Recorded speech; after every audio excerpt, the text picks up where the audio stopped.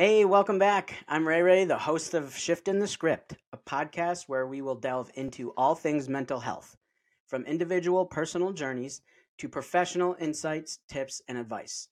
We're going to cover it all. So join us as we speak with all different types of people and explore how we can help, understand, and navigate our mental health. So without further ado, let's dive right in.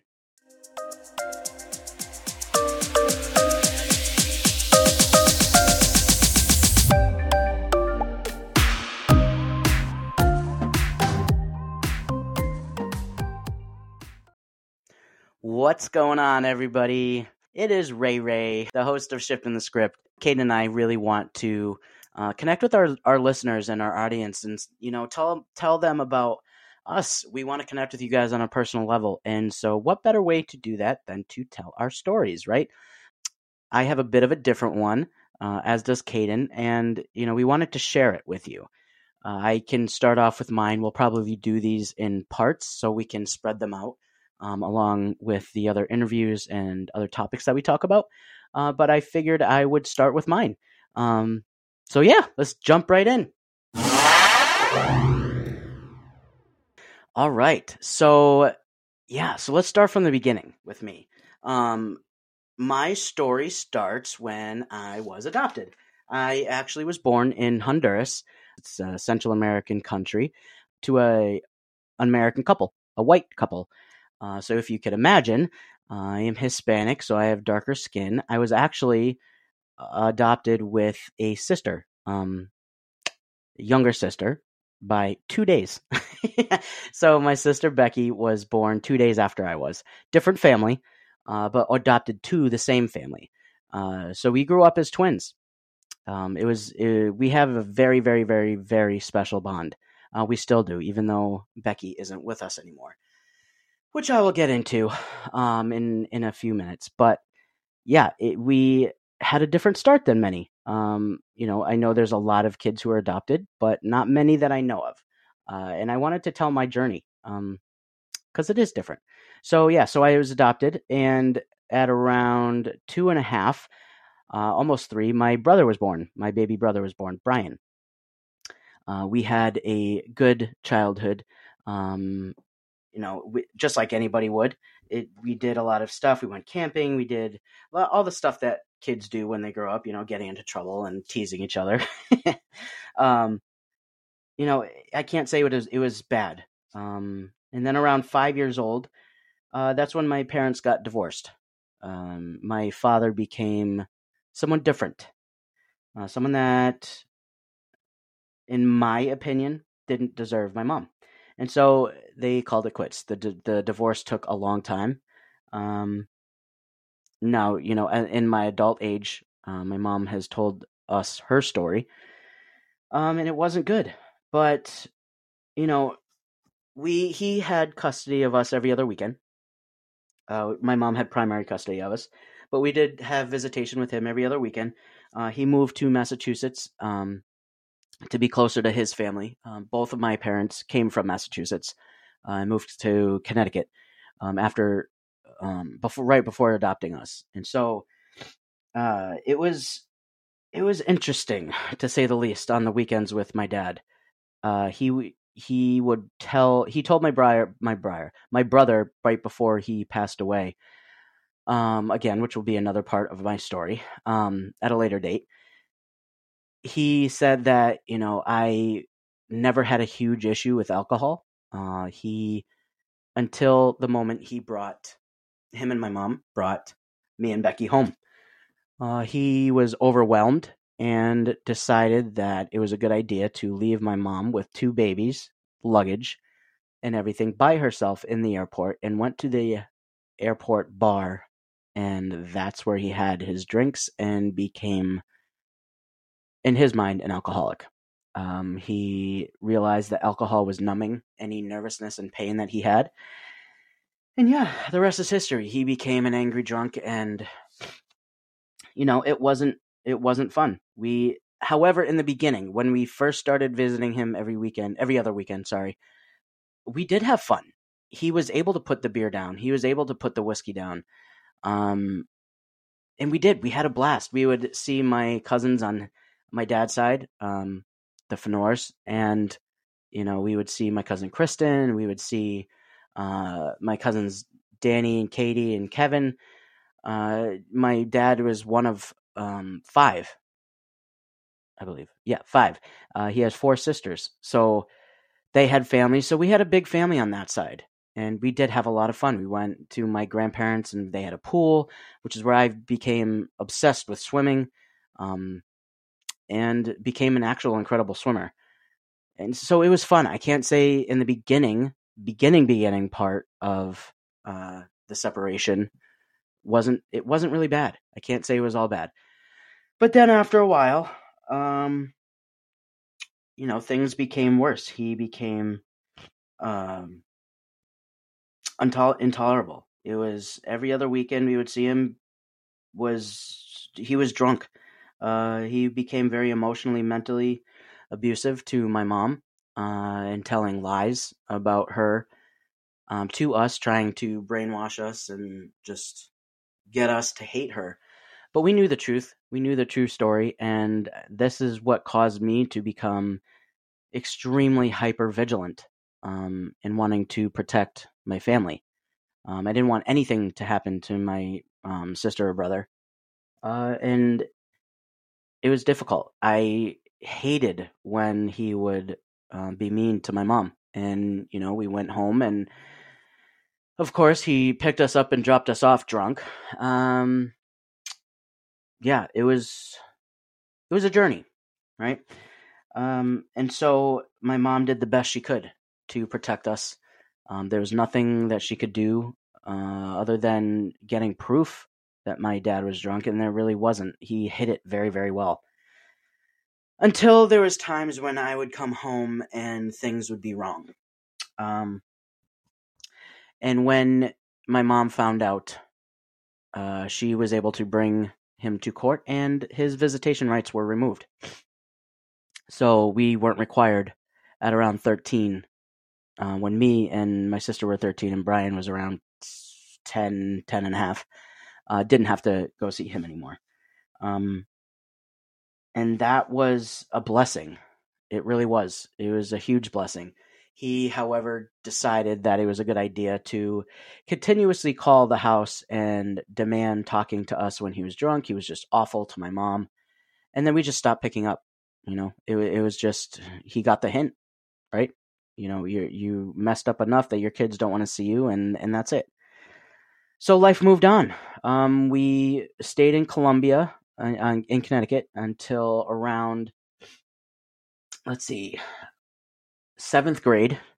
My brother was in 4th, and then we moved as a family to Mansfield, and that was great. We loved Mansfield. Not that Connecticut was bad. Columbia was bad. Columbia was very, let's see, how do you put it? It was very small, so everybody knew everybody. It's a town between bigger towns, so it was like the itty bitty one that sits off on the side, right? It's in between Willimantic and, oh man, now I'm trying to remember geography. But I remember it would go Columbia, Willimantic, and then Mansfield. And we moved to Mansfield, and it was a great change. It was definitely a change that my mom needed, and we needed as a family. We had grown to love the Grillos, who were my mom's boyfriend later. Frank and his kids. We were known as the Brady Bunch. There's 3 on each side, so 6 kids, and then my mom and Frank, and they were together for a while, and we grew very attached to them. They were together for a good 10 years, and it was cool to have a bigger family and to just grow up with a bunch of kids, right? We had great times. We went camping a lot together every year. We would hang out all the time with each other. Yeah, it was really fun. It was peaceful. It was how a family should be. And then my dad would randomly come in and out of the picture, and that was always a nightmare. It was a struggle when that happened, and it would uproot things and cause mental distress and stuff that we just didn't need anymore. But needless to say, we did move. So when we moved to Mansfield, my sister and I were in 8th grade. And my brother was in 5th. So we were both in the same middle school, or all three of us were in the same middle school for 1 year. And in that time, so much happened. So many stories I could tell you, but I will tell you one. And it was very eye opening. In that time, I started seeing a therapist. It was very needed. I was struggling pretty hard, and my mom, being a social worker, she knew that something needed to change. Something I needed to talk to somebody, and I needed to get these walls to come down around me. And she wouldn't stop until I found a therapist that I gelled with. And that's just my mom. She's a trailblazer. She does what she needs to protect her kids and get what they need. With my sister, with all of her health issues and, growing up within, doctors and hospitals, it was scary, but my mom was the best advocate anybody could ever, ever, ever, ever ask for. And I think she gets that from her parents, my grandparents.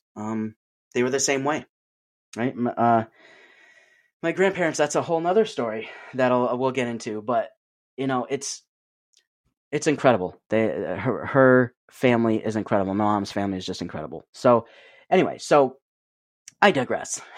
So in Mansfield, the story that I just wanted to tell real quick was that basically my dad tried to take us out of middle school, and thank God we were in the same middle school, me, Becky, and Brian.